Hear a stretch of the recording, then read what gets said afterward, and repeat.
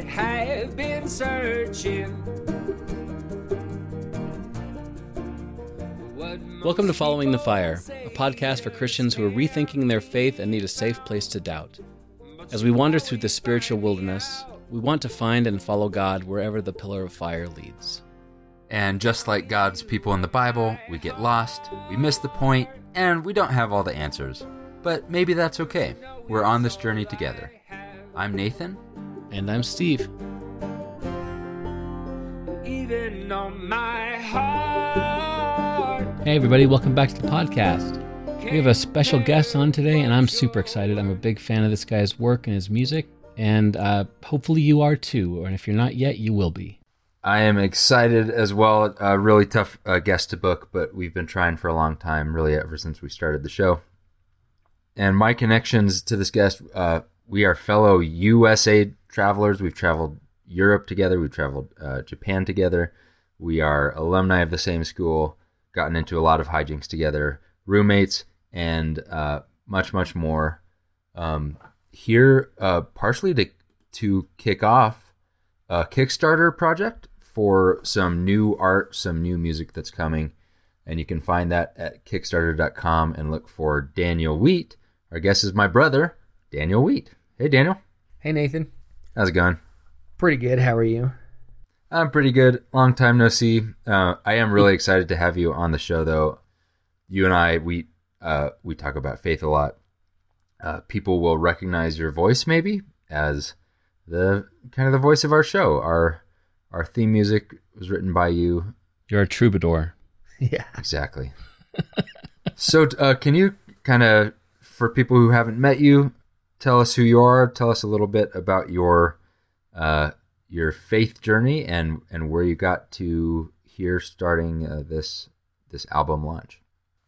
Yeah, so my faith journey and my music journey intertwine a lot. And I think one of the things that I've been realizing sometimes, in a way, realizing that a lot of times my faith journey requires my music in order to be deepened and furthered. It's kind of how I work some things out sometimes. But so like Nathan and Steve, I grew up going to church all the time, Sundays, Wednesdays, and a few other times. Did all the summer stuff with youth group. Youth group was really where I started to be a little bit more engaged with what faith was and what it was about and what it was expecting from me, I guess. I had some really good mentors there. My youth minister growing up, I had a couple actually. Wes Coring, really, I don't have any really specific things that I think he taught me, but just the way he was as a person and some of the ways that he invested in me, took me out on bike rides and just spent a lot of time with me, took me to go get food, and then he'd have me come help him set up because I didn't really like to be in front. And I still really don't like to be up front and have all the attention on me. That's not my forte, which is weird when you're trying to become a songwriter. Sometimes I question that. So a lot of adults invested in me through youth groups. So Wes Coring was one, Derek and Shelley Walker, and several others. Of course, my parents and a lot of other adults from our church.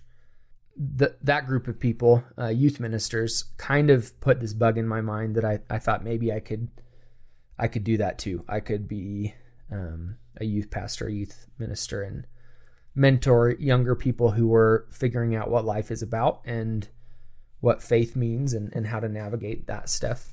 So I went off to college and had decided at that point to study music and become a band director. And college, like for most people, introduced me to a lot of different worldviews. Even though I went to a conservative Christian college, still a lot of diversity at a place like that. And so at college, nobody was making me go to church except for my brother Nathan, who would pick me up and take me on his church exploration tour with his best friend and roommate. So that exposed me to some large number of different kinds of churches, of which we were all fairly critical.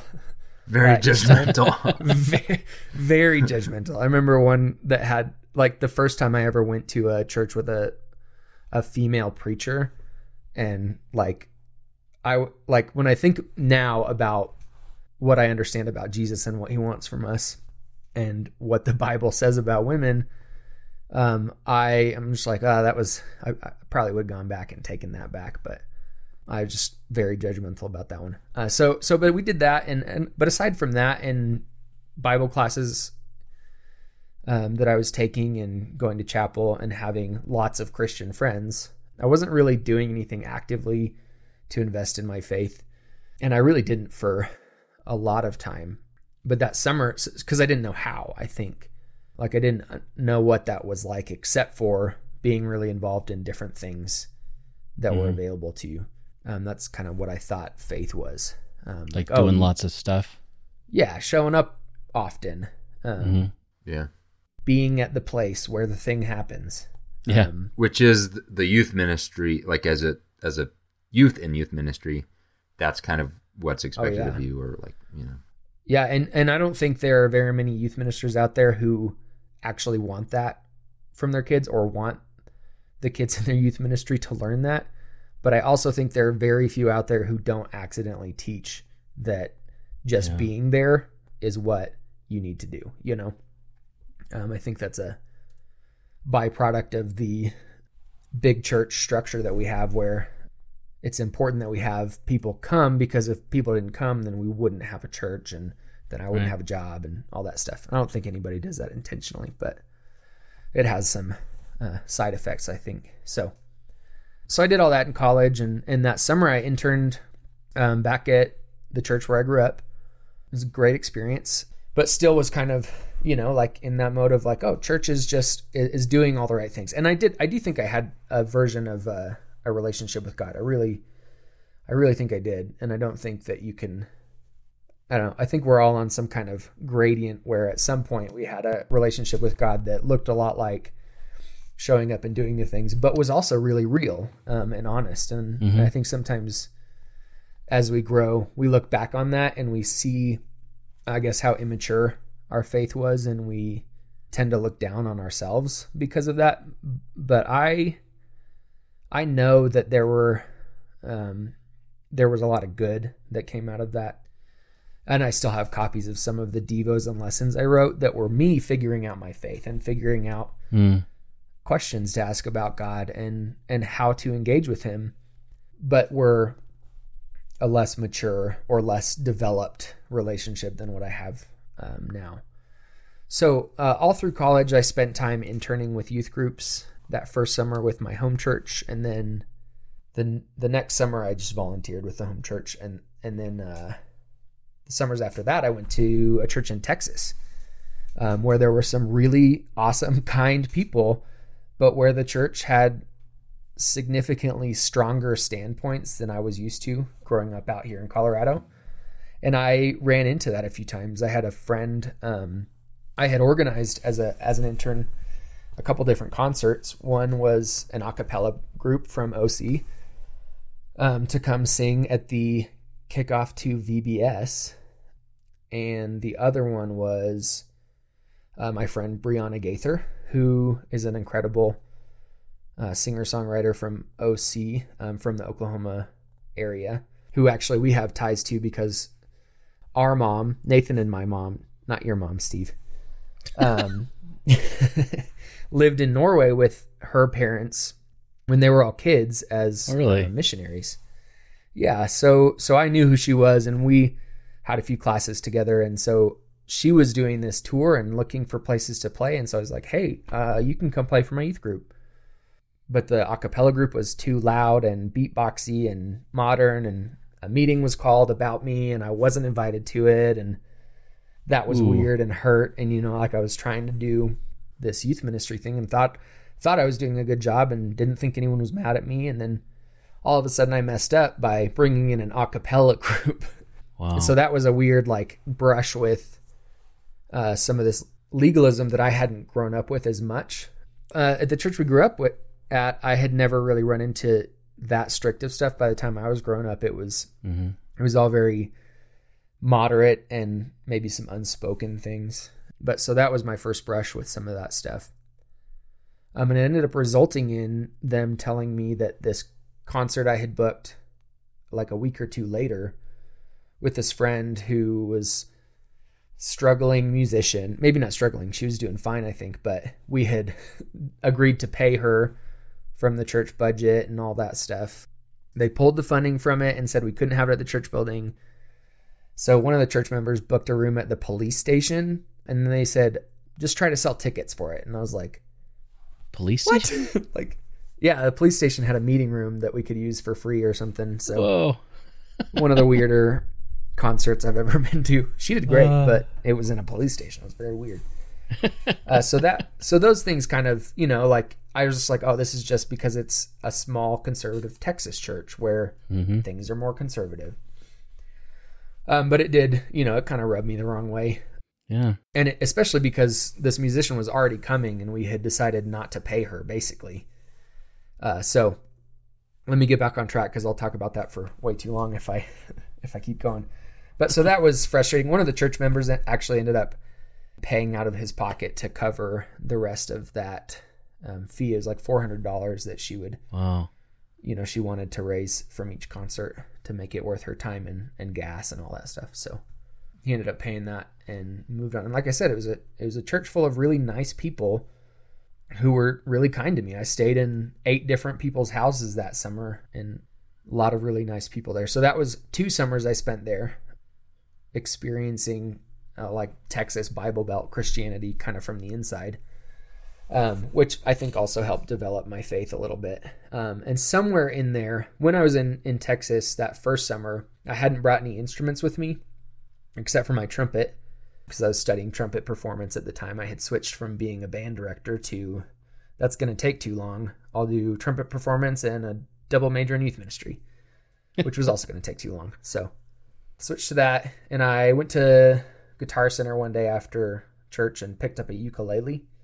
I had been teaching myself guitar in my apartment at OC on this old guitar that Russ Witten, another one of those adults who had poured into my life when I was growing up, had given to our family. So I was teaching myself on that and didn't bring it with me and was kind of itching to play and make music. So I went and got that and spent a lot of my free time just learning the ukulele and recording really lame versions of pop songs on GarageBand, like a couple Beatles songs, the one from Across the Universe that's in the beginning. I know that's a really bad way to describe that. That one? No, that's a different one. Ooh. Take my hand and I'll kiss you. Tomorrow I'll miss you. That one. Yeah, Whatever great that's bass called. line. Yeah. So I learned that on ukulele and recorded it to no one because I didn't ever have any relationships in my life in college. I kept trying to, but kept running into the not interested deal. So recorded, a lot of sappy love songs. That one and then Grenade by Bruno Mars and a few other songs that were popular at the time. I probably still have those recordings somewhere. Maybe I'll pull them out for like a special Easter egg for the Kickstarter or something. That'd be great. But yeah, so that was kind of my exploring recording and learning some more instruments. So at the end of that summer, I went on a study abroad trip to China, Japan, New Zealand, and Australia. And it was incredible, and it was paradigm altering. You can't travel outside the country, especially to places as culturally different from where you grew up, being an American, as China and Japan, and then New Zealand and Australia being culturally different, but also very culturally similar. So I just spent that whole time on that trip just like thinking and asking questions and talking with friends who were on the trip. One of the beautiful things about a trip like that was that we had these Bible and philosophy classes where we pretty much would just sit and discuss topics. And I had some really awesome people on that trip with me who helped me to engage with my faith in a much deeper way than I had before. and kind of understand it better. But I was kind of still in the even after that, I was still in that place of my faith is all about what I'm doing, which I feel like is one of those things from that book Nathan likes, Sky Jitani with. Still need to read that. Haven't read it yet. You guys do such a good job with your book clubs that after I listen to them, I'm like, that was a good book. I got the gist of it. Yeah, I got it. So that trip really helped a lot, though. But the first stop in China, there's this market in Beijing where we'd go buy a bunch of knockoff stuff for really cheap. And it was a lot of fun. And the expectation at those places was that you could barter. And it was kind of like a game. And the first day I went there, I saw this mandolin. And I was like, ooh, that's cool. I want to buy that. So I spent 3 days bartering with this guy. I picked up a mandolin, and I played that for the rest of the trip, just whenever we had some time. Because, again, I didn't bring an instrument with me on the trip other than my trumpet.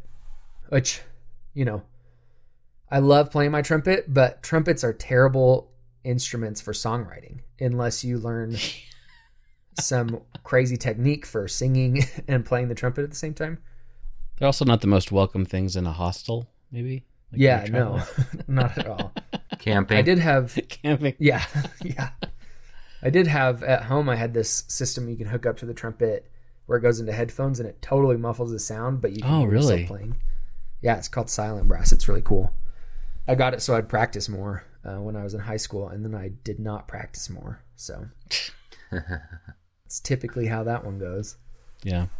So that trip really changed my perspective a lot, and it gave me this desire. On that trip, we were journaling a lot. We were given a journal, and we were required to journal, and our journals would be checked. Checked like that you wrote, or checked like what you wrote? Checked that we wrote, I think more. I think occasionally, some of the things, so Dr. Jones would read some of them for sure.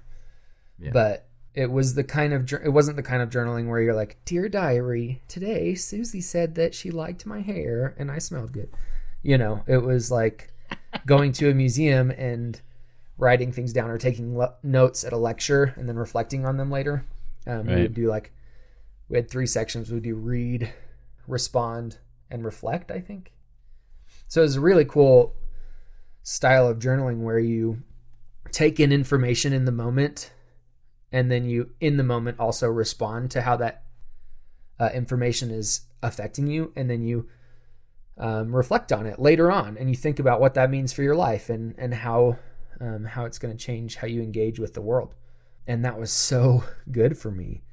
I just was soaking it all up and writing a lot and seeing these amazing things.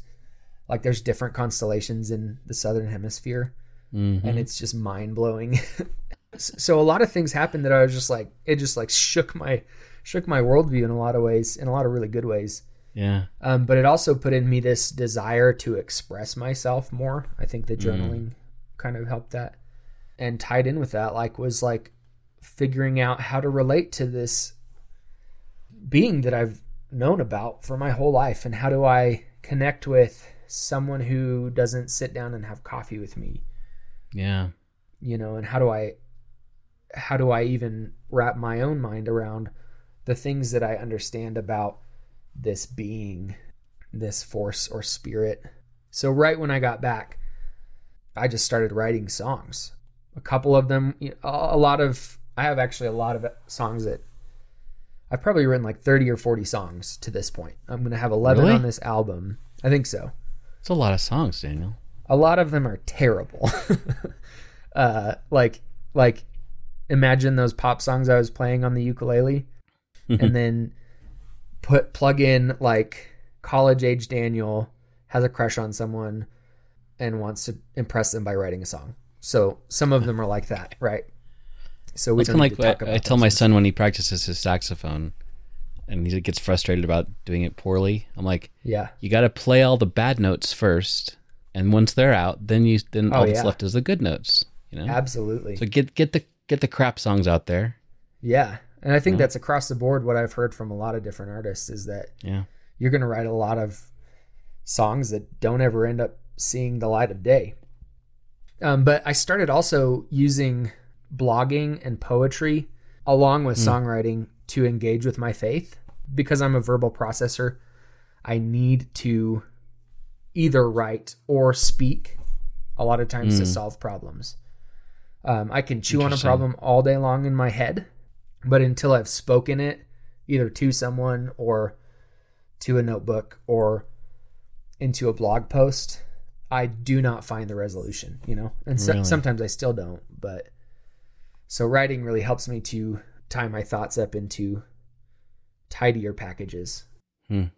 But so I would say, so I was 21 when I got back from 22 right after I got back from that trip. I turned 22 shortly after that and had a semester and then another year left of college, and had no idea what I wanted to do. So I finished up college and all that stuff and kind of coasted through the last year spiritually in a lot of ways. I had some friends who really invested in me, but I was so ready to be somewhere else. That summer I had been home working a little bit with the college ministry, and my cousin was working with them, and I was really excited about that, and I wanted to be home and be a part of that because it was so exciting and looked like a really good place for me to have a lot of things to do, you know. And I thought my gifts would be used well there. So I went through that last year, did all my things, did my senior recital, and it was fun, and I enjoyed it. And I was playing a lot of trumpet outside of school. My trumpet teacher had this Maynard Ferguson cover band that we would play once a week in some bar in Oklahoma City. And I was playing like fourth trumpet, but it was so fun. Like back when I was a jazz musician.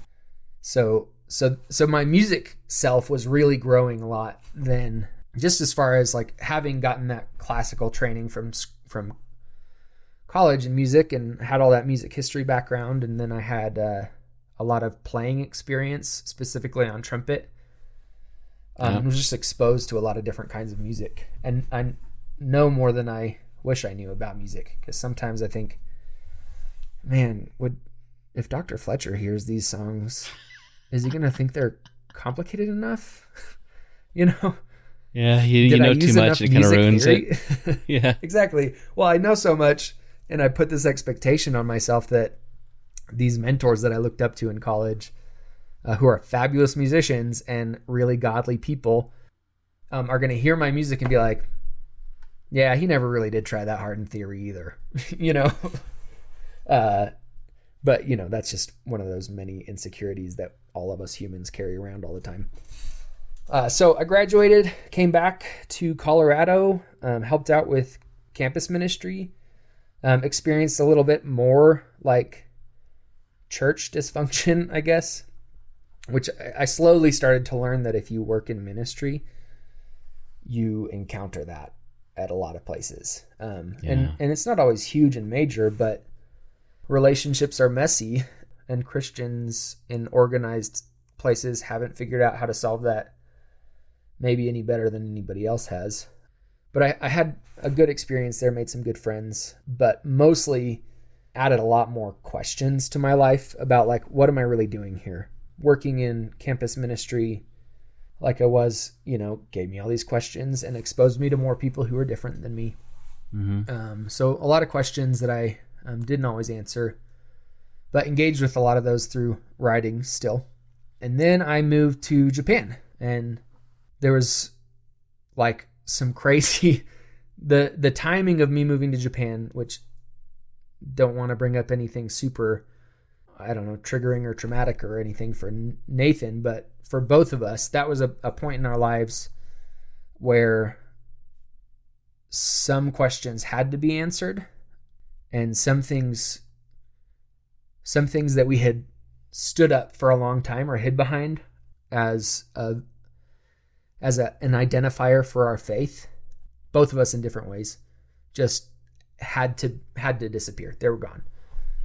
So I moved to Japan the day after that happened, or 2 days. I don't remember, Nathan. What do you think? Was it 1 day or 2 days? I think it was the day after. I have no memory of that, so that's totally fine. I'm pretty sure it was the day after. So I was dealing with even more questions. But I had in campus ministry, I had decided to move to Japan.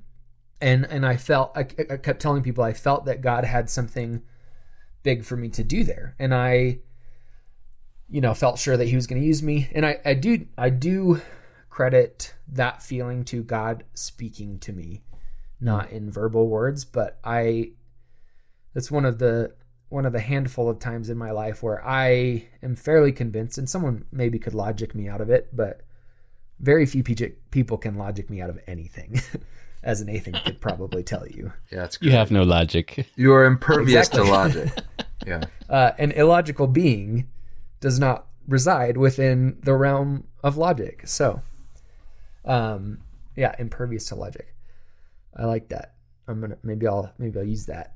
So that was a moment when God spoke to me, and what I thought at the beginning was that he was going to use me to do some cool things in Japan, like I was going to convert a whole city or something silly like that.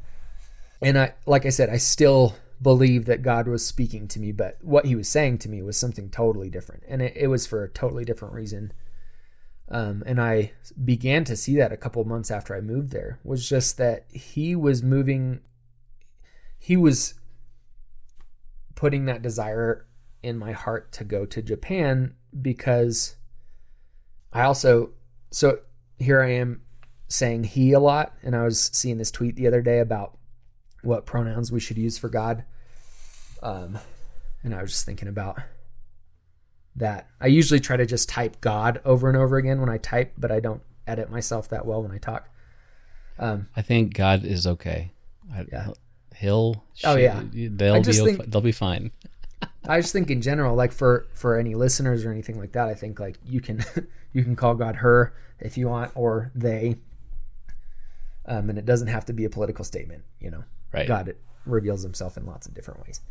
But just to put that out there, that I don't necessarily think that God is a man, nor specifically a white man. Definitely not that.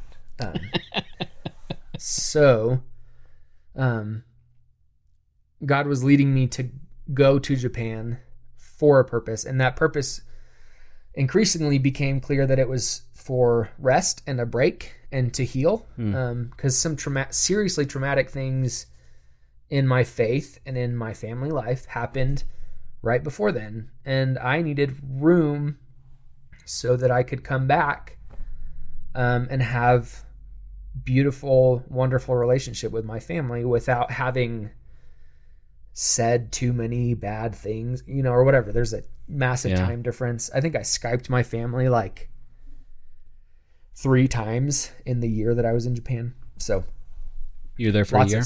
Lots of space. 365 days exactly. Wow. Yeah. April 10th to April 10th. So, but in Japan, like I got plugged in with this church there that was awesome. Mito Church in Mito, Japan. And some mentors who were incredible, and a neighbor who was awesome. So that Joel Osborne was the missionary at that church. Really great guy. Spent a lot of time just investing in me with kindness. But he invested a lot of kindness in me and showed me a lot by the way that he did his work. Hiroaki Akahoshi, who is one of the coolest people I know. It's a pretty awesome name too. Yeah. And Hiroaki, I can't remember what that means, but Akahoshi means red hat. So like, like Mario. Yeah. That's what I was always thinking about. But he was like joining the church staff as like an apprentice at the time. So he was doing full-time work there, but a lot of it was like administrative work for some of it, and then learning from Joel and from Atsushi Tsuneki, who was the minister at Mito Church at that time. But Hiro was my Japanese teacher. You could get hooked up with someone to teach you Japanese for 100 yen a week, which is about $1, which was such a great deal. And it was someone in the church who could also show you the ropes and help you figure out what life is like in this country that's very different from yours. And he was so great to talk to every week. And it was just someone who I could relate with. And he was a musician, loved to play the guitar, was good at it. And so I found this community of other people who liked to do the same things as I did and were engaging with their faith. Hiro and I like to talk about faith a lot too, because one of the things he told me was that it was harder for him to express his faith or to wrestle with his faith in Japanese than in English, just because there were different ways to express things in English that he found more helpful. Interesting. So that I thought that was really cool, and that's one of the things I love about language. So then this neighbor, Daleth Mountjoy, gave me. I think he sold me his guitar, and he went and bought a banjo with the money or something. He lived a couple doors down. He helped show me the ropes. He was another English teacher who was there about a year or two before me. Stayed another year after. But his uncle was Joel.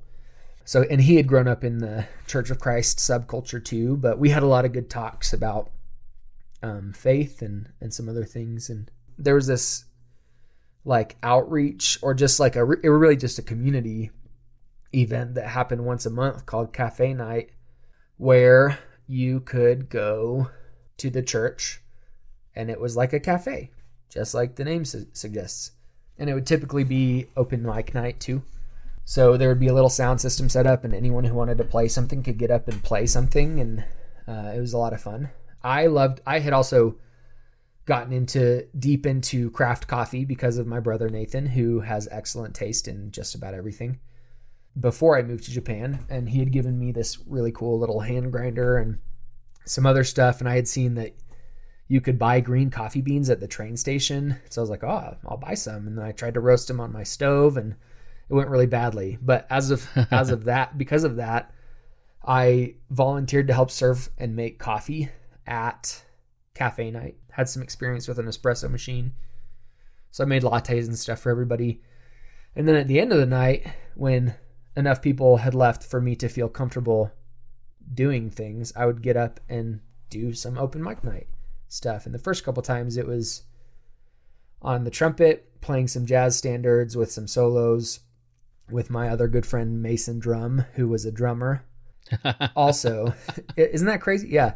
He's an excellent drummer, but he's also excellent at everything else in the world that he does. But he would play drums, I would play standards, and I'd have my iPad playing bass and piano because there's cool apps that do that. And it was fun. And then that first cafe night, though, Daleth, my neighbor, played this song that was awesome, and he sang it, and it sounded really good. And it was really deep, and I was like, man, what's that song? I want to go listen to that. And he's like, oh, I wrote it.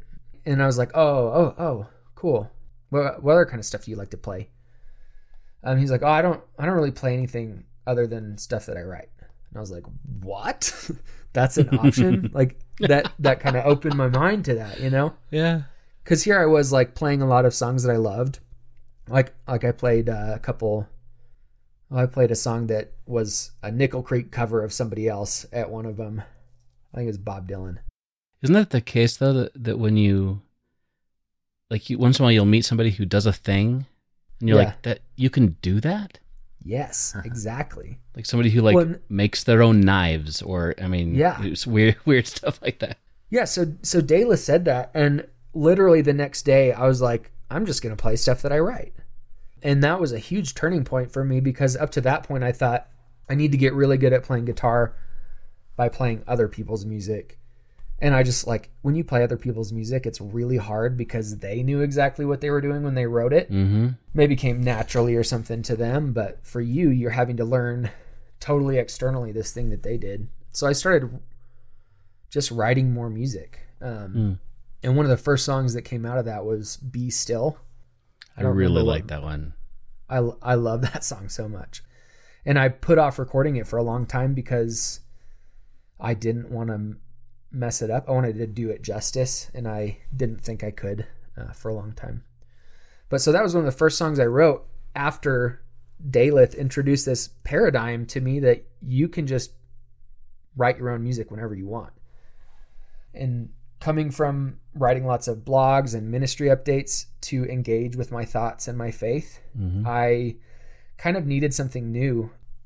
And I was also dealing with a lot of turmoil of different kinds, both from stuff that had happened at home and then stuff that I was engaging with in massive amounts of culture shock.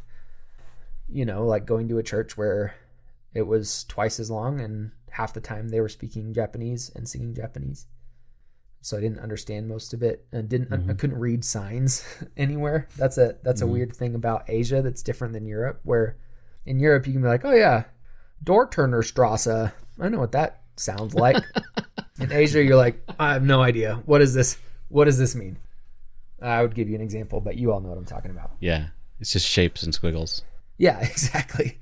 And very confusing, and different symbols, even like the symbols, the signs and the symbols that they use for their streets and for exit and all that stuff are totally different, and the colors are different. Like they use, PlayStation controllers have triangle, square, circle, and X. Circle and X in Japan literally just mean yes and no. Like that's a big game they play. Yeah. So they can play this like trivia game where you stand up and do a big circle if you think the answer is yes. And you stand up and do a big X if you think the answer is no. Really? Huh. If you get it wrong, you have to sit down. Yeah. So that's why the PlayStation controller's like that. And in Japan, the button order is switched. But in America, X means yes on PlayStation controller. So needless facts from Daniel Wheat. This is my other hidden talent. Yeah, so I was dealing with all this stuff and needed a way to come to terms with it or understand it. So I wrote this song, Be Still, because every night when I walked home, I would look up at the stars. And every time I would see Orion. Orion was one of the constellations that I most could identify. And one that I think I could see on my study abroad trip. I saw it all over the place. And so... this first verse was like literally sitting on, and every time I sing it or hear it, I am transported back to this spot outside my 200 square foot apartment, sitting on the step, looking up and seeing Orion and just asking all these questions. And so the verse goes, I'm just read it so I don't mess it up. Sitting here, should I read it or should I sing it? You should sing it. Do you want me to play it? I can sing it. I've got a guitar right here. Oh, that's right. You're a musician. Oh, this little thing? Oh, what? Oh, you mean this little guitar that I made? Oh, don't make me sing. You're making me sing. That's a SNL thing, right?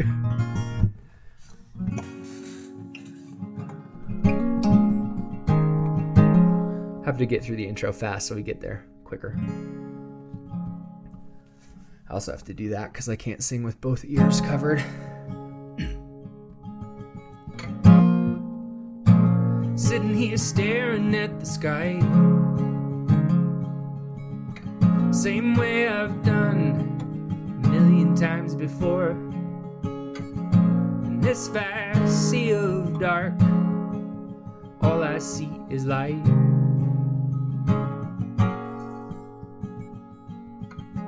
Orion catches my eyes and asks me questions I'll never understand. Like when I'm gone, will I know who I was?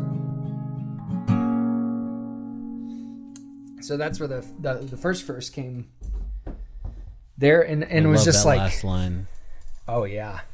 And When I I'm still gone, will ask I that know question. who I was? Yeah, like I don't even know if I know who I am right now, And sometimes what I'm wrestling with there is like, will I know who I was, as in, am I still going to exist and understand all the things that I went through here on earth?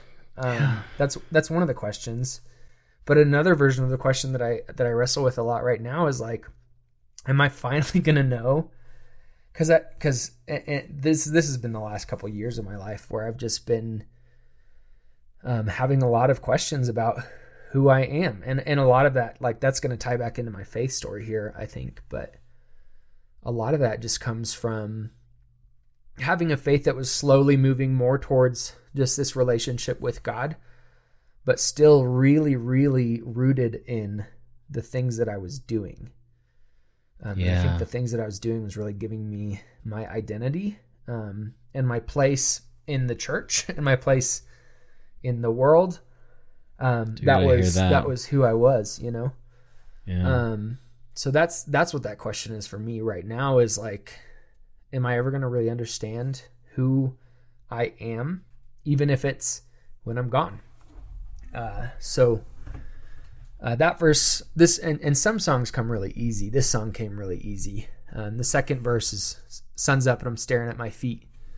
The holes in my shoe tell the distance that I've come. I feel the same, but I know that I've been changed. There were literal holes in my shoes. I brought 2 pairs of shoes to Japan. I knew that I was going to be there for a year, maybe more. That first pair of shoes did not last very long because I was walking everywhere, like 20,000 steps a day. So big old holes in my shoes, but I think it's symbolic too, but it was a literal holes in my shoes that I was talking about there. But then that, like sometimes you get somewhere and you don't really realize how far you've come until you see something that tells you. Steve, we rode across Colorado like almost 4 years ago. It's been that long? Almost, yeah. Oh, dude. Yeah. Isn't that crazy? Wow. Well, it's been like 2 years since I've seen anybody. That's true. The pandemic really put a weird time warp in things, but when you get somewhere and you need something to show you, like, oh yeah, you just traveled a long way, because you get there and you're like, oh, I'm just here, like I'm here. Yeah. Yeah. And I just think that really applies to our faith. And that's what I was talking about earlier. Like, I look back on my faith sometimes or I'll pick up one of my journals and I'll see either something that I wrote that I was wrestling with or a Devo that I taught. And it's like looking at holes in a pair of shoes that you've walked all across Japan in. Because you are still you and you are in the place that you're in, but you look back on some things that remind you that you've changed or things have changed in your life. So so that song really kind of launched me into this just like frenzy of wanting to write song after song. And just everything that I felt or experienced just became a song. And I had a lot of time on my own there too. The sun goes down really early in winter in Japan. They don't do daylight savings or anything. So sun was coming up at like 8:15. I would go to work at like 8 and the sun would still be down. And then I would leave work at 4:40 and it would have already set. So it was dark all the time. Yeah. I was sad, depressed. Like, actually, this was before I really was super well versed on mental illness and understanding different things. Probably seasonal affective depression. Yeah. But definitely some stuff there and some anxiety. So I wrote Island in that time too. I was learning to surf, and surfing was cool and fun. And so I was placing myself, my mental, theological, physical identity, like I just said too many things. I can't put all of those things in the same place at the same time.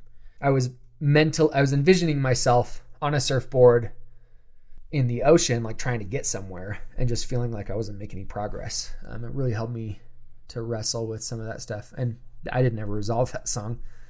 It's just a song full of angst kind of, but then I was just riding the bus and writing songs and coming up with ideas. I wrote a worship song that I don't know if anyone will ever hear. I still think it's pretty good, but I'm not really a worship artist, so it's kind of weird. We'll see. But that just really kicked off this ability to relate with God through song and to ask questions and pick apart my faith kind of with song. So that was a really meaningful thing that I picked up, and really just because my friend Daleth said, hey, I don't really ever play anything that I didn't write. And he's an incredible musician too. He was in like this cool experimental jazz combo when he came back to the US called Boat Patrol. So thanks to him, I learned this new tool for engaging with my faith. So I came back that summer, right when I came back, it was like May. I got a job at Starbucks to further my coffee knowledge, just by a little bit though, because it's Starbucks. Like, how good can it get? We forgive you. Yeah. I'm still not sure about that. Yeah, I'm not sure about that either, Siri. She says that. Perfect timing. Oh, yeah. Yeah, she does that all the time. Like when I'm teaching at school, I'll ask the kids a question. Siri will pop up and be like, I'm not really sure about that. I'm like, neither are they, but I want them to answer. So I interned at the church we all grew up at that summer. Had a great experience, but and towards the end of my college experience. I was thinking I wanted to do ministry, but then not sure I wanted to really commit to that. And the experience in the college ministry kind of soured me towards ministry. I just saw some ugly things that you see when you shouldn't, but you do. Yeah. When you're in that position. So at the end of that summer, Derek and Shelley asked me if I thought I would, ever be interested in being in full-time ministry. And I was like, nah. I was like, if I could work with you guys and have that be my full-time job and just not have to be the number one guy in charge, that sounds great. And they really encouraged me to think about it more and consider that maybe that's where God was leading me.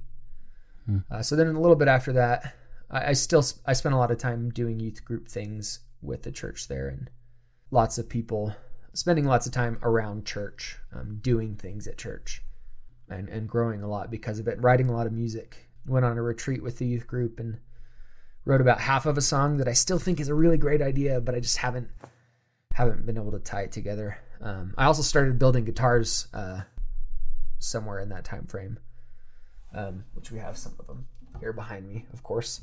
I wanted to know everything about guitar and music and just be really connected with it that way. So long story short, Derek and Shelley decided to retire a couple months after that.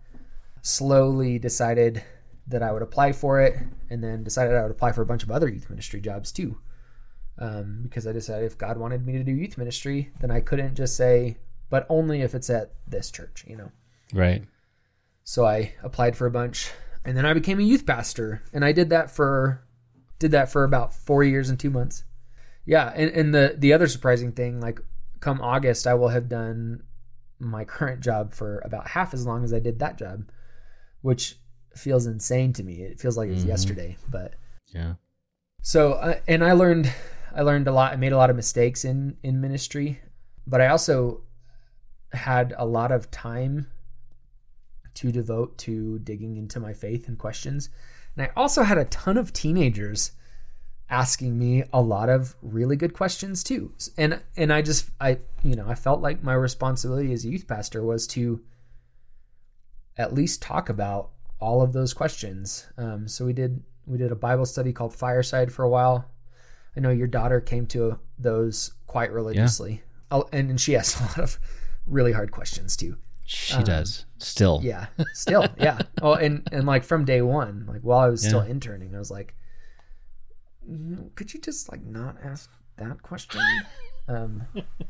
But when you're in that position, like I didn't formally get trained in youth ministry, and my youth ministry experience wasn't extremely typical, I don't think. So I didn't really have a lot of ideals as to what I was supposed to be doing. So I was just doing what I thought would help these kids best to come to know Jesus in a way that was meaningful. And like I said earlier, like every youth minister in the world accidentally imparts the idea that you just got to show up a lot. And I did that too. But I think one thing I think I did really well was just engage with questions with the kids. And they challenged me a lot more than I think I challenged them. But through doing that, I just did a lot of research and study and that kind of stuff, and really started changing the way my faith worked. So I was 26 when I started. About 2 years ago, when I was 24, is when I would say that I really met Jesus in my faith walk. So that would have been around the time that I moved to Japan, when it really became real who Jesus was and why he's important and what a relationship with him means and does and changes. So I was at that point, like I was baptized when I was 14. So 10 years later, I don't think I was not a Christian or a believer or didn't know who Jesus was before that. I just think I like met him, understood him. Right. Made sense.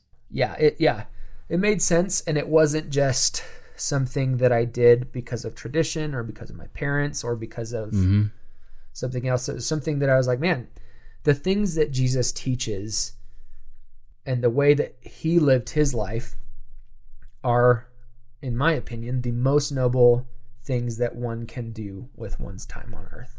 Giving yourself up for others, loving people that hate you, all those things. Very difficult things to do sometimes.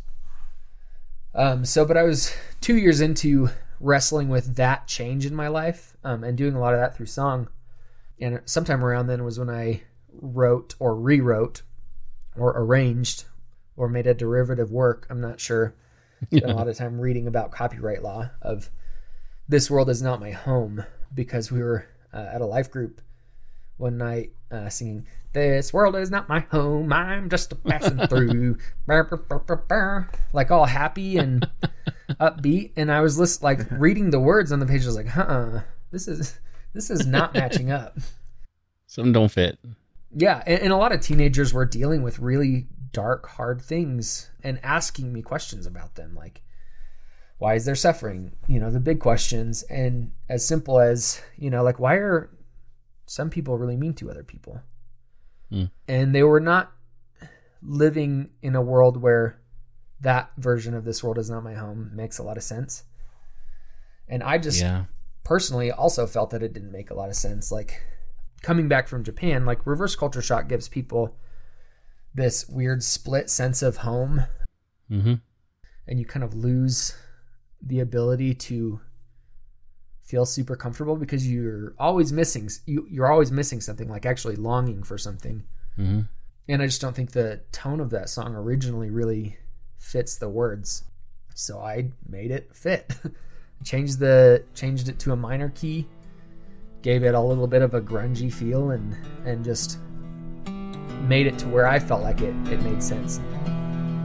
This world is not my home, I'm just a passing through. My treasures are laid up somewhere beyond the blue. The angels beckon me from heaven's open door, and I can't feel at home in this world anymore. Oh Lord, you know I have no friend like you. If heaven's not my home, then Lord, what will I do? The angels beckon me from heaven's open door, and I can't feel at home in this world anymore. Oh, Spring. Spring's the other one I wrote in Japan. Spring in Japan is terrible. Really? It's cold and gloomy and rainy. There's like cool blossoms to look at, but it took it was like a month. It was literally a month long of cold rain every day and cloudy. So, and as a person who walks everywhere in Japan or bikes, like including to the grocery store, if I needed anything, I was going to get soaked and cold, and it was awful. I hated it. And so it was a Saturday morning. I made myself some French toast and some coffee, opened up my window, opened up the blinds, and I said, like, it's cloudy again. Great. It's going to rain. So I wrote that one. Open the window to a sky full of clouds. It's been nothing but rain now for what feels like a month. I know spring is coming, but I need you right now. I need you right now. I know soon the sun will break through and I'll feel your light.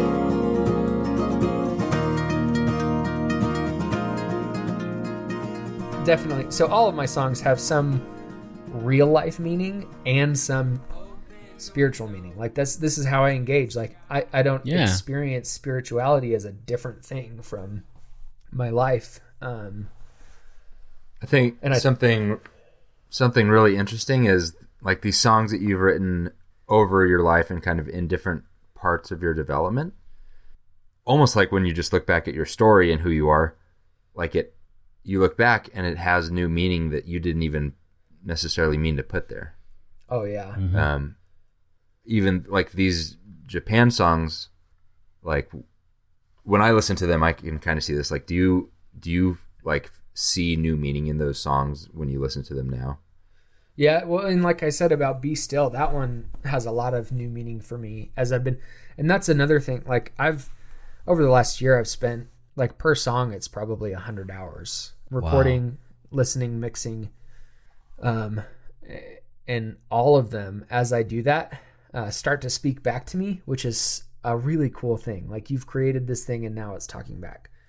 But Spring is the same thing, because many different times in my life I've felt the same way about different things. Like it's the last year and a half of my life, was especially the first year of that year and a half, just felt like cloudy skies all the time. And like I was never going to see the sun again. Like I was never going to get to a place where life was good and easy, and I didn't have to always be worrying about if we could afford to pay our cell phone bill or whatever it is. So financial strain, like, put new meaning on this stuff. And the same thing with like losing my sense of identity after leaving ministry. To sing this song while going through that, like, sometimes you don't know spring is coming, you know, but if you sing that song over and over again that you wrote, that at one point you believed, sometimes some of those things really do turn back around and become a new source of meaning, you know? And that's, you know, part of that is the hope that these songs will become that for other people too. You know, if they only ever were that for me, I think that would be enough too. That's why I wrote them. But I would love it if other people found meaning in them and engaged with them and understood their life better because of them. But yeah, like Running, I wrote Running in 2018. Which is kind of our theme song, right? Yeah. Wait, can you sing it so that everybody's like, "Wow, that's the guy"? Yeah.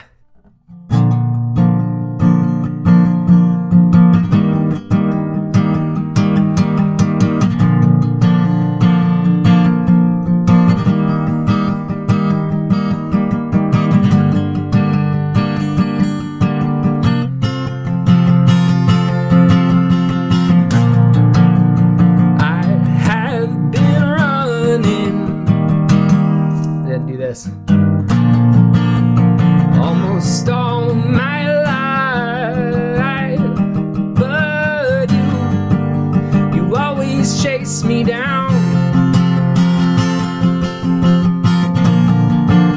and I have been searching for what most people say just can't be found. That's the chord.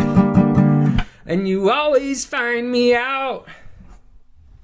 So sometimes musicians make mistakes on their own songs for everybody's reference. No.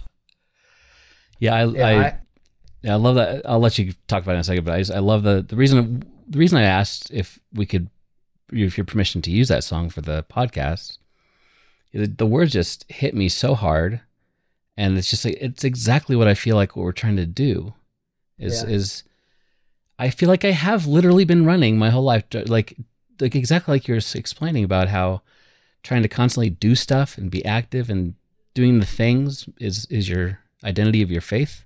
Yeah. Yeah. But it's like, about talking about, like, I've been fighting all the battles that I thought you wanted me to. I've been doing all this stuff, but you just want me. Yeah. Yeah. I love that so much. And man, I don't even know if I don't think I fully understood this song. So that's how the meaning changes too. Like, you write a song, and the words make sense and the sentences make sense. But like, when I wrote it, I understood that I was doing these things, but I was still in the middle of it. Mm-hmm. So I was writing this song. So I've been running almost all my life, but you always chase me down. I've been searching for what most people say just can't be found. Was written from still a place of running and searching, while understanding, maybe mentally and maybe a little bit in my heart, that sometimes I just have to stop. You know, that's the be still verses. Sometimes Which another fun thing to do is to go through all these songs that I wrote at different times and see how much threading there is. It's crazy. Mm-hmm. I didn't do it on purpose. I didn't sit down and write an album about this. I wrote all these songs and then they came together, you know. Like all these messages I thought, I've been screaming all these messages I thought you wanted to hear, but it only takes a whisper. So back to the stillness and the calm. Yeah. And I like, love that. God speaking to Elijah. I think of God speaking to Elijah on Mount Carmel or whatever mountain he was on. You know, and he wasn't in all of the loud, angry, destructive things. He was in the quiet, still, calming thing. So I wrote this song though about the same time as I wrote "Come Back Home." Oh, that's a good one. Like within a couple weeks of each other. And I feel like they're really good counterparts. Because "Come Back Home" starts with, "I do not know why you ran away, and I don't need to know where you ran off to." Maybe I'll play a little bit of that one too. Is that okay? Please. Okay. Oh, this is a different position.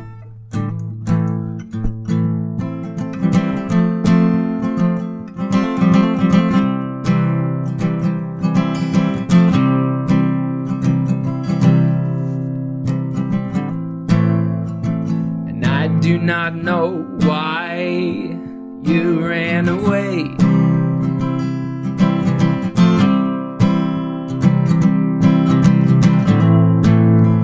And I don't need to know where you ran off to.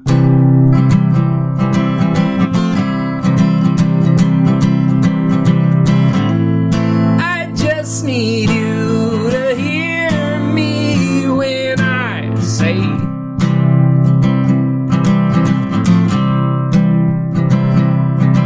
that I miss you.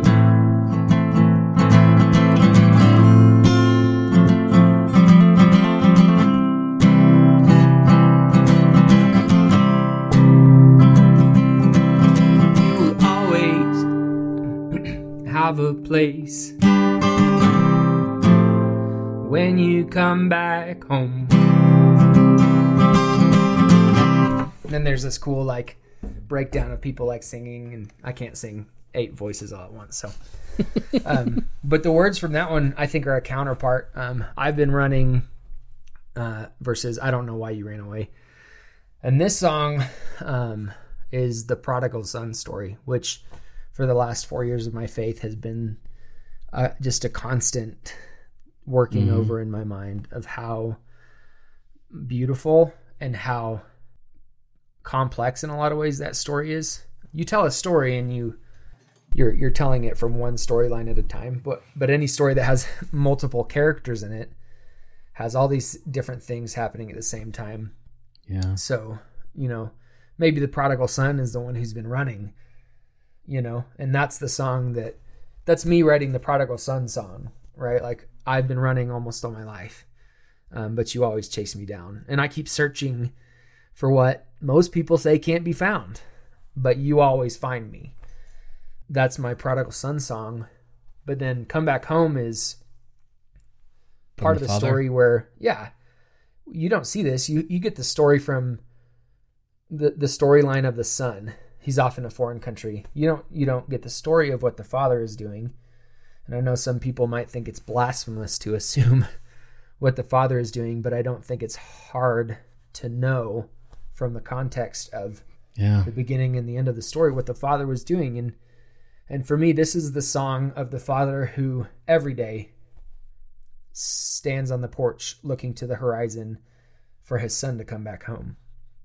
And the second verse, you guys don't ever cry on the podcast. And Nathan, that's very impressive from you because you have Baird and Wheat jeans. I'm about to cry on it. But I made a joke, so I've got myself back on track. No crying here. Hey, Mr. Rogers says it's okay to cry. I know. And something about me, there's a really sad thing that happened at school today, and everybody's crying. Like some kid was moving away, and he was very sad. And a lot of people were crying. And I really wanted to. And a lot of times when I have really sad moments in my life, I'm like, I need to cry. But then my brain is like, don't do it. And then I get this terrible headache afterwards. Other times when I have no business crying is when I start crying. So But the second verse here, I'm at a loss. I don't know what more to do to let you know that you've got nothing to prove. Won't you tear down those walls and let me into your heart? Because I miss you. I just think in response to running,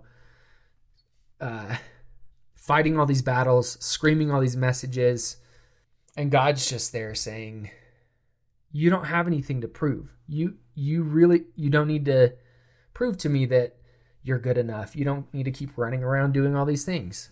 And I think the prodigal son story, just like if more people really dug into that and didn't focus on who's right and who's wrong in that, but focused on what Jesus is trying to tell us about how he sees us, I think a lot more people would feel loved rather than judged, Because when we use the term prodigal son in our culture, it's a negative connotation. But the prodigal son was celebrated, and there was a feast. As soon as he showed up back at the house, there was rejoicing, and he was embraced, and there was love. But I think in our culture, and maybe in just our Christian subculture, I'm not really sure, prodigal son is a term that it's kind of like a slur, Oh yeah, they were a prodigal, or I'm a prodigal, or whatever it is, It's kind of like a black sheep. But that son was very deeply loved and never stopped being loved, right? And I will do my best to not cry at this moment, because you and Nathan played this. What year was this? Is it done when you played it in Old Town? 2018. The same year 18? I wrote it, actually. Yeah. Yeah.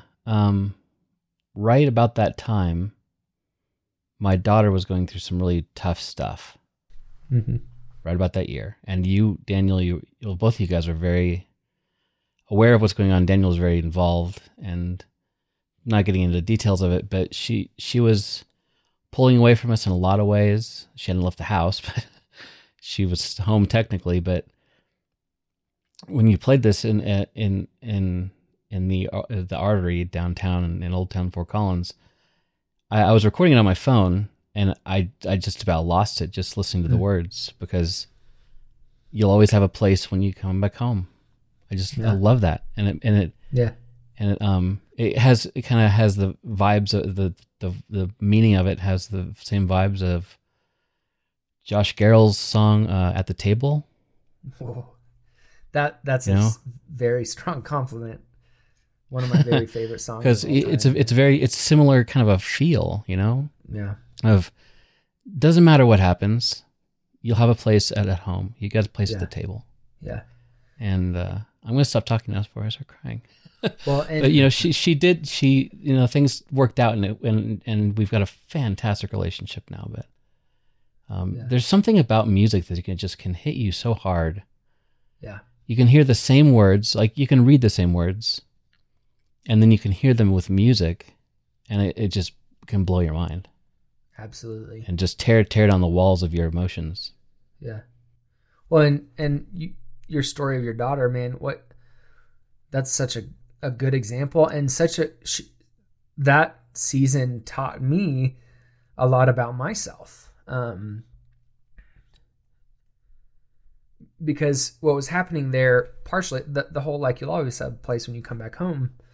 I think what I was seeing was this person who was telling themselves that they did not have a home, in a lot of ways. And I think that's what so many Christians have done and have taken to believe that faith is convincing yourself that you're not worthy enough. But if you beg, if you go home and beg, maybe God will have mercy on you and let you work with his servants, right? Like, that's the prodigal son story. But that's also the lived experience of Western Christianity, that we are worms who are not worthy of anything. But since God is merciful, maybe he'll let you have a quarters with his servants.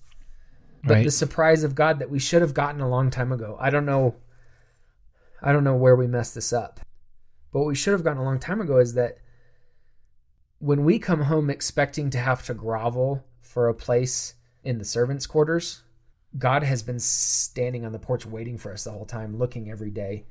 And as soon as he sees our outline on the horizon, he's taken off. There's nothing that's going to stop him from embracing us and doing what it takes to make sure that we understand that all is forgiven.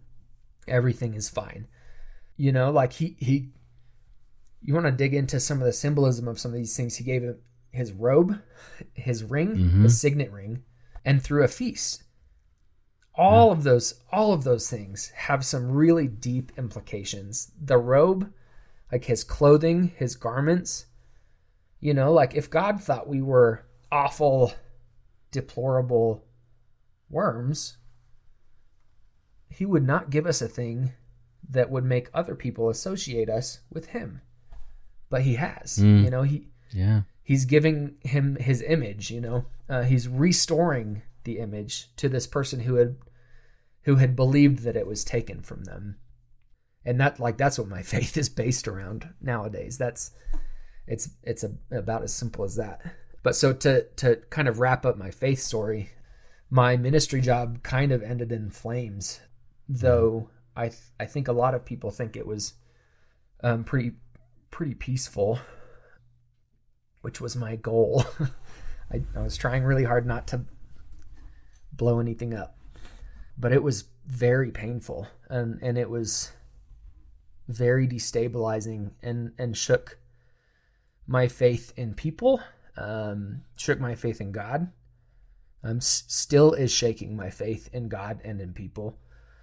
And it kicked off this battle with anger that I still sometimes deal with, but that is now more positive than it was negative at the beginning. It used to cripple me, where I couldn't hardly even think or do my job. So I left ministry, got a part-time job at a school doing computer lab teaching kind of stuff. My job's the tech facilitator. I facilitate technology, and everybody at my school thinks that I'm some sort of technological genius, and I am not. None of them will probably hear this, but if they do, cat's out of the bag. But I love it, and I love interacting with the students, and the staff are incredible. And so I never finished the story about what God was doing with me in Japan, but he was doing the same thing with me when I landed at this school. I literally just took the job after having resigned my job 2 months after having gotten married, being the main income source for our family after having bought a house right when we got married. So some serious financial stress was happening when I chose to resign. And I just took the first job that came to me. I applied for 15 jobs at the school district because I figured, I'd probably enjoy that. This one was interesting to me. Applied, interviewed, got the job, got a phone call telling me I got the job, but didn't get told when to show up. So Monday morning, the first week of school, I just pulled into the parking lot at like 7:00 and waited until someone else got there. And it was the principal, and I was like, "Hey, I'm Daniel. You just hired me." And he was like, "Oh, great. I didn't know you were going to be here today." And I was like, "Here I am." So I worked at Starbucks too, and just had a year of like serious financial struggle, all kicked off by some rough things that happened in relation to church. So I had a very complicated, and still have a very complicated, relationship with church in the traditional Western sense. I have an incredible church family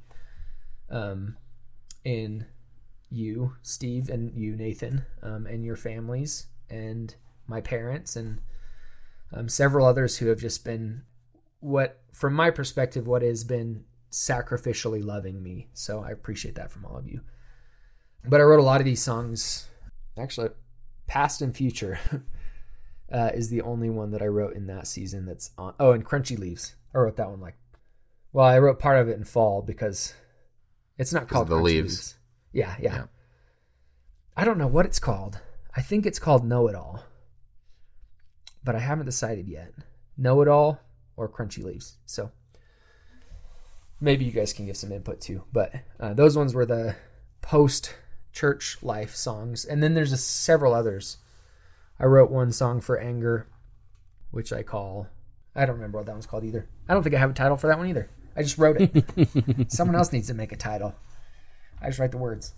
But that one really helped me to wrestle with sort of that emotion and putting it in its place. I think a lot of times growing up in church spaces, emotions are dangerous things. I think you guys have touched on that before, but that was a big thing too in youth ministry. I tried to do was make emotions more okay and show more emotion to kids when I was dealing with it, and give activities that helped kids to wrestle with emotions and identify them as paths to growth, or just things to pay attention to at least. So, but what God was doing with me. So I landed at this school. I really just get on tangents. Like it's all connected, but we know. Here we are.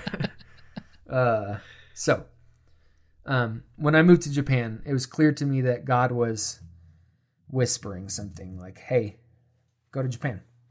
When I left ministry, I really didn't want to, and it was scary and difficult, and I needed a job, so I took one.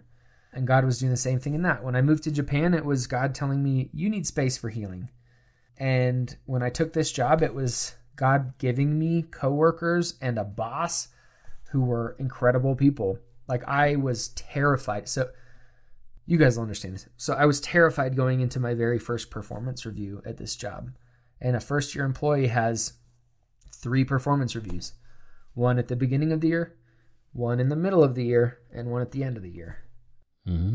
Like, I was in tears in my car on the way to work the day that I knew that I had my performance review. Like, I didn't want to go. I wanted to call in and say, hey, I can't come. I was shaking when I walked to my boss's office for my performance review. Wow. Or maybe I didn't walk there. I think we did it virtually from the same building.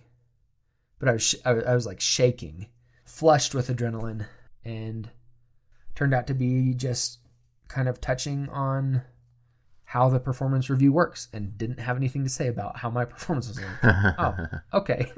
So then the second one comes along, and I was terrified. Like, never had walked into a performance review that nervous in my life. And that's saying something, right? So terrified because I had, from my previous performance review experience, come to believe that I was a terrible, awful, no good human being. Yeah, your last performance review at the church was pretty traumatic. Yeah. And so that was just like, that was being worked out in this stuff. Like, and it's still, sometimes I still have the paper. One of these days I should probably just burn it and move on with my life. But like, it tore down every part of my being, right? My last one at the church, that was the final catalyst to me choosing to resign. It was one of many really bad things that happened, but it was the one that made me choose to leave ministry and kicked off this whole, like, who am I experience. So second one, terrified. And my boss had all these really good things to say about me. It was really short. It was like 5 minutes. He said a few really good things about me. And I was like, wow. But I didn't believe him, you know? And so the third performance review at the end of the year, he sits down. We were in the library. I was just as nervous. Walked in. And I was like, because I know, like, I'm not perfect at my job. And I also know that I am not a technological wizard. And I don't always know what I'm doing. But I walked in, and he gave me top marks on, like, there's actual scoring categories when you're doing a real performance review, not just writing an angry letter about someone you don't like, you know? So yeah, he gave me top marks in all the categories and said really nice things to me and made specific compliments about things that he liked about me as a person. And I, like I did on the first performance review on my way home, after that, I just bawled all the way home. And I couldn't believe it. And I called my dad and I said, hey, I just got out of because I had told him beforehand. He knew I was nervous about it. I called him and I was like, I just got out of my performance review and this is all the stuff he said. And I called Shai. So I probably need to fix that order at some point. Call my wife first and then my dad second. But, you know, but like, I fully believe that God used this man who's my new boss and all of these other men that I work with. There's another former youth pastor who works at my school, and I don't know a lot about his story, but he is so kind and so encouraging to me.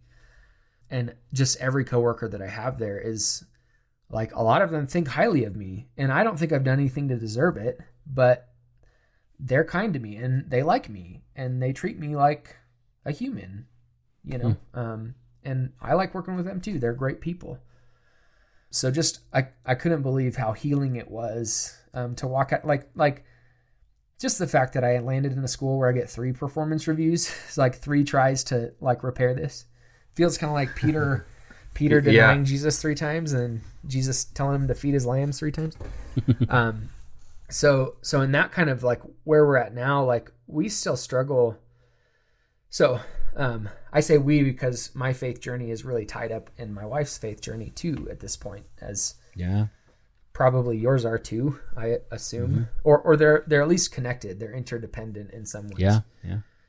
And we've struggled. Like on Sunday, we went to church with a kid that I baptized in ministry who didn't actually have a church home. His parents aren't churchgoers. They're great people, and I think believers too, but have their own church baggage and trauma, but they want somewhere for him to be able to plug in. So we went with him, and that was the 5th time since I left ministry that I have gone to a church service. So we have a complicated relationship with church service, you know? Yeah. But slowly being more open to talking about it together. And that's good. And I don't know if going to church full time or whatever that means is going to happen anytime soon, or if that's even what we want or what God wants from us necessarily. But we, you know, both of us feel that we've come through a season of terrible things, the valley of the shadow of death. Not, you know, neither of us were ever really at risk of losing our lives, except from maybe COVID, but we didn't get it ever. So, well, your spirits are pretty destroyed. Yeah. So we were, you know, wrecked, and a lot of what happened really cut to Shy in her identity. One of the terrible things, there was a lot. It stacked up over about the last year I was there, that I just kept experiencing things that were toxic and bad. And Shy kind of got caught up in it and wounded personally as well. So both of us have had a lot to work through, but are really in a place where we feel at peace and we feel comfortable talking about our faith again and exploring that. Church is still like, it's hit or miss, you know, like there's triggers everywhere. You never know if you're going to show up to a church and it's going to be bad, you know, or whatever, or going to be some of the same feeling things as what you've experienced that were really turned out to be really negative. So, well, so much of like just the album that you've put together for that, you know, like start to finish, like what, a decade of kind of spiritual formation and musical formation and growth. I think that it connects to so many of the people that we're talking with and that we're kind of listening to, because it really is like there's the light and dark, and there's the homeless feeling and lost feeling and wandering feeling, and then like hoping that there's like a home that you're going to belong. Lots, I wouldn't say it's angsty, I would say there's just a lot of longing and grappling with this uncertainty just all throughout this album. And you called it the in-between, and I think it very much connects for the people who don't exactly know where they fit in. Are they the prodigal or the other brother? Are they but I think sometimes like what we're trying to do, and I think what you've done in this album, is provide a home for people who don't know where their home is yet. Yeah. So what you called it the in-between, I think very much connecting to some of those themes, and just those two sides. Like, I believe this stuff, but I also have these experiences, this pain, but I want to have this peace and this joy. So really, really some depth to the writing and to the music that I think connects with so many of us that are on this journey and don't exactly know where we fit in quite yet. Yeah, thanks. And it's been a home for me too, like these songs, and being able to put my my spiritual thought into this work, and all that has been a home for me, and I've been able to find a place of comfort, though not a place of lots of tidy answers. So, some of the songs I think, like Spring and Island and Before the Rain, almost all of them are asking some sort of question that I don't think any of them have an answer to. And some of them I sat on for a long time as I was writing them because I couldn't figure out how to tie it up with an answer. Can you hear my dog barking? Yeah. Try recording an album with a dog barking all the time and a cat who claws up the back of your chair. It's rough. Yeah, so that's and the in between. The reason I called it the in between, that's not one of the lyrics. It's not the title of one of the songs, but it's so this song, past/future. It's just past future is how you'd probably say that out loud. But there's a slash in the middle of it that's very important when you're not reading it, that you know that's there for our listeners.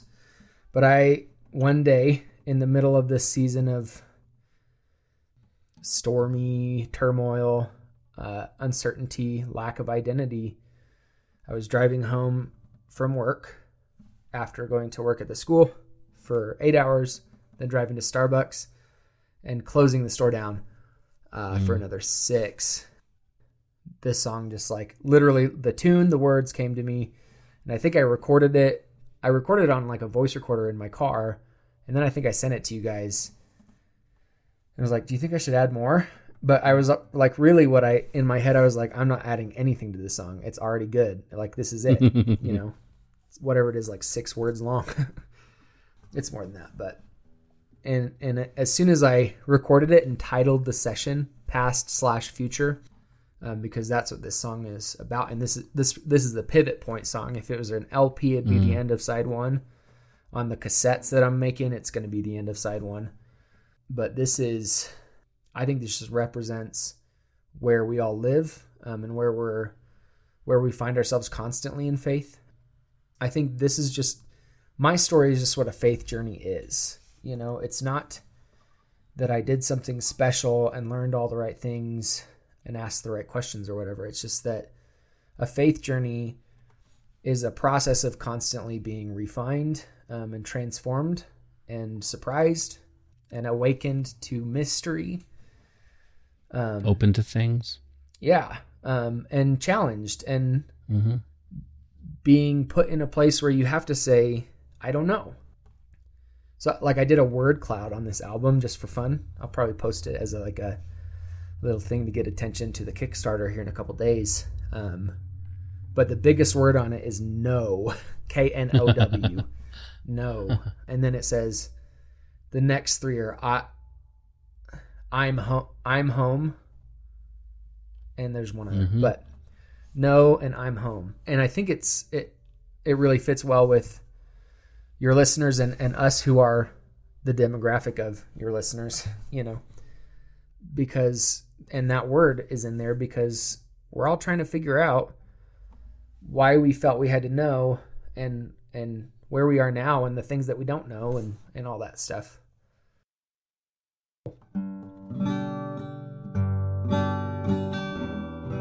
And actually, I've only played this song like twice, period. Like really? This is another story about this song that's kind of interesting and kind of tragic. But so I recorded it into a voice memo while I was driving, like pulling into my street. It took that long. I was thinking about this idea all the way home, and then the melody and the words happened all at once while I was pulling into the street. And then maybe a month later, I decided I was going to record it. So I recorded it in one take, minus the trumpets that I added.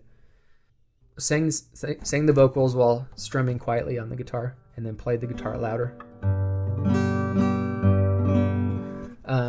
And then added the trumpets in after the fact. And then I bounced it, which is music speak for exported the song.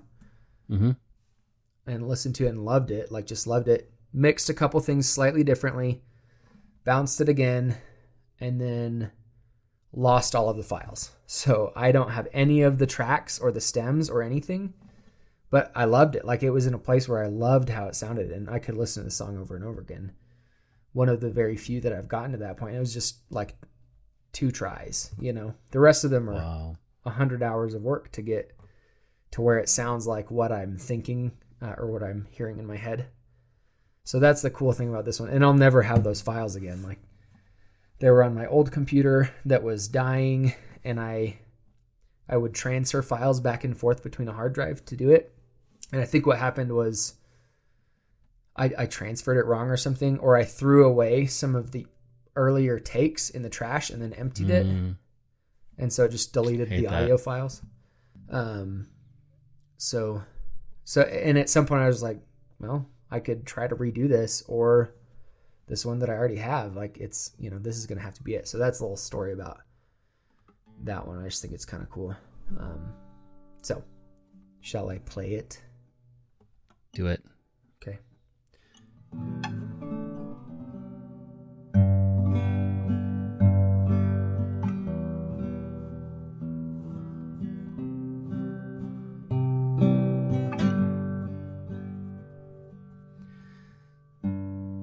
Just because your past is gone doesn't mean that you don't have a future. Just because your old house burned down doesn't mean that you don't have a home. So that's the whole theme of the album, right? Like the feeling of like, I don't know where my future is, and I don't know where my home is, you know, but I know in this in-between moment, what I do know is that even though my past is gone, like there's no going back, it's gone, I still have a future. And even though my old house burned down, you know, my home was this church that I grew up at and then worked at in various capacities for spanning about 10 years before I worked there full time for 4 years, and was all the people that I knew, all the people who shaped my faith. Yeah. And I just, like, I can't go back there. It's as if my house burned down, you know? So here I am in the in-between, knowing that I do still have a home, and I have, you know, fragments of my home, you know, like Steve, you, Nathan, my family, and a few other people, but it's different now. And in this in-between moment, you have to learn to wrestle with what it is to be human, I think. And I think that's what faith is about, and what following Jesus is supposed to be, is understanding your humanness, and that God created that for good things, even though you live in a world where you're constantly being held between 2 points of tension. The tension of where you live physically, and the tension being stretched between that and how it should be, how life was intended to be. And I think of that in the middle of wartime right now, you know. Mm-hmm. Our world is crumbling, and we didn't think it could get any worse or any crazier. But a country invaded another country, and people are killing each other. And that's not how it's supposed to be. But it's how it is, you know. So in the in-between, I think the faith journey is the in-between. It's figuring out how to live in the reality of what is here and now, not pretending that these things aren't happening, you know, or going in a room and singing, "This world is not my home," because it is. Like, we live here. This is literally our home. But you can sing the same song, same words, with a different tone, and it means something different. And I think that's what the in-between is. That's what a faith journey is. I've been kind of avoiding using the term deconstruction, because I think it's just a label that churches have used to draw more circles around people that don't get to be a part of their group. And I think I've been doing this for way longer than anybody's been calling it. Well, it's probably been called deconstruction for a long time, but this is what my faith journey has been like for much longer than that's been a popular term. And I think that's for most people who are the kind of people who would be labeled as deconstructors or deconstructionists or whatever. They're just honestly engaging with their faith. They're living in this in-between tension of a world where you cannot know all the answers and you cannot explain everything, you know? And that doesn't call us to blind faith, but it calls us to doing what we can in the here and now and in the in-between to bring the future and bring home here and make the place that we are right now that home and make it like the place where everybody has a place at the table and everybody is welcome. And there is no war or division or hunger or sadness because we've all been united with God, or we've all been given that place and that welcome. We've been given his robe and his signet ring. And that applies to everybody, even the person who I most hate. And there's a lot of tension in that. And that's what the in-between is. Well, after that song, I feel like I need to go into a dark room and cry for a while. Yeah. I do that every time I listen to it for a while. That hits me pretty hard. I mean, exactly the reasons you just said. You know, the house is burned down. That's why you don't add anything to the song, you know? Right. You know when it's ready. Yeah, and I was going to say, I'm really looking forward to this album coming out. So the Kickstarter is going on now, and it's over when? What date? March 26th. March 26th? And Okay. as of today, when we're recording this on March 2nd, we're a little over halfway there with a little bit of a stall out, you know, that initial excitement. Sure. And my video editing ability and catch up has not quite gotten there. So This will be coming out with March 16th, so there'll be 10 days left for people to do that. Great. And we'll Perfect. put the link in the show notes, of course. And then great. after it's over, you're going to be releasing your album on the same day? No. Or when are you releasing the album? So How's I'll that have work? to pay a bunch of people to do a lot of things after Okay. I get the money. So once it's fully funded, that will allow me, I'll pull my spreadsheet. The only reason this is happening is because I finally got organized and said, I'm doing this. I've been telling people I'm going to put out an album since 2018. Yeah, I've been telling you to put out an album since then, too. I know you have. And I'm finally doing. So I made a spreadsheet with a calendar that put us at a timeline for releasing this album either late May or early June. That's the goal for when the Okay. album is all the way out. But what happens after we're fully funded on March 26th is I have 5 more songs, well, either 3 or 5, depending on what I decide to do, that need to be mastered. I might be reworking a couple of them that need to be mastered. So I'll send those off to my guy Adam Chamberlain in Oklahoma City to master, married to Brianna Gaither, formerly Gaither, Brianna Chamberlain now, who Cool. was in the story from the church in Texas that so he's a great guy. He's been doing really good work with the mastering, which is a mysterious thing that I don't know what it is or how to do it. So I'll pay him to do that. I've got Zach Winters, an incredible musician who probably everybody already knows about, working on a mix of Running for me right now. So I'll pay him, and then I'll send it out for CD production probably sometime in April once I get the masters back. Send it out to be made into CDs.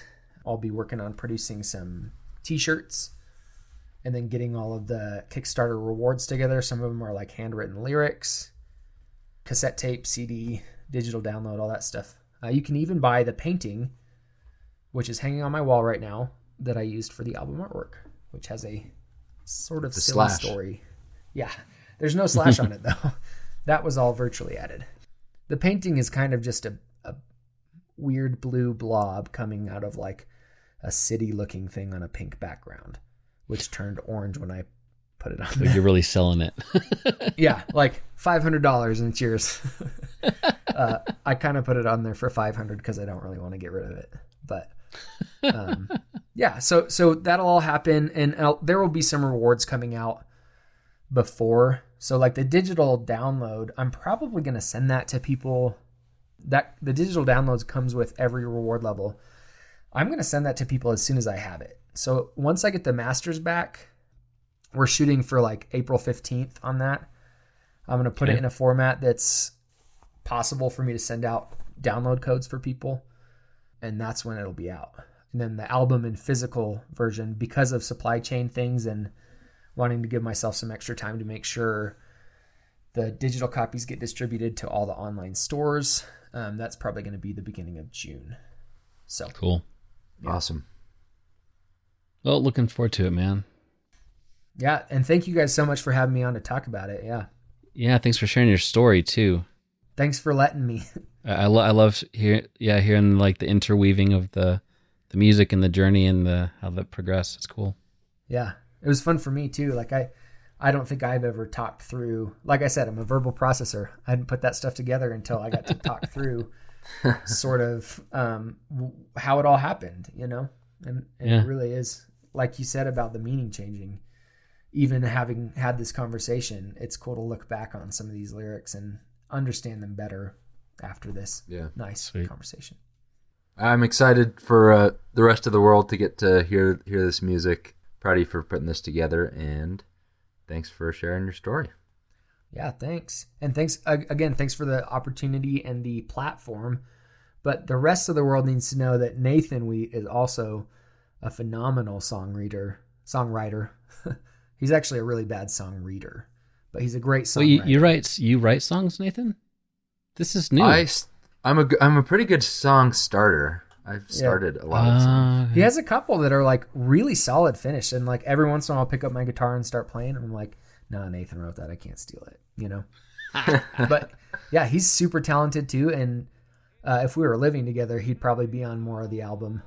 I put there's technically some banjo from you on one of the tracks, I think. But it's really all right. So, because you were like playing banjo in the background while I was recording, like in a different room or something, so you can kind of hear it. But yeah, that's funny.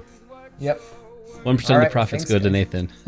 Yes. Yeah, 0.001%. No, yeah. His son actually has some Spotify royalties that I need to get to him at some point, like $1.82, I think, at this point. Yeah.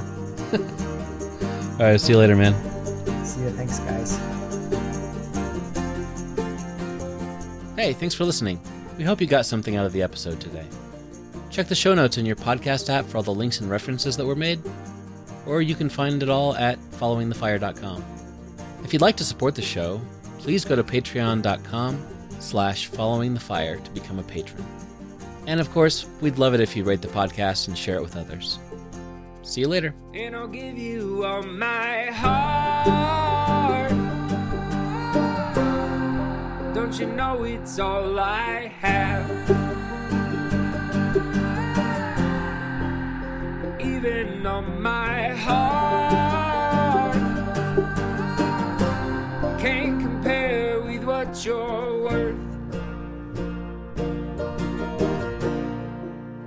I have been running almost all my life, but you always chase me down.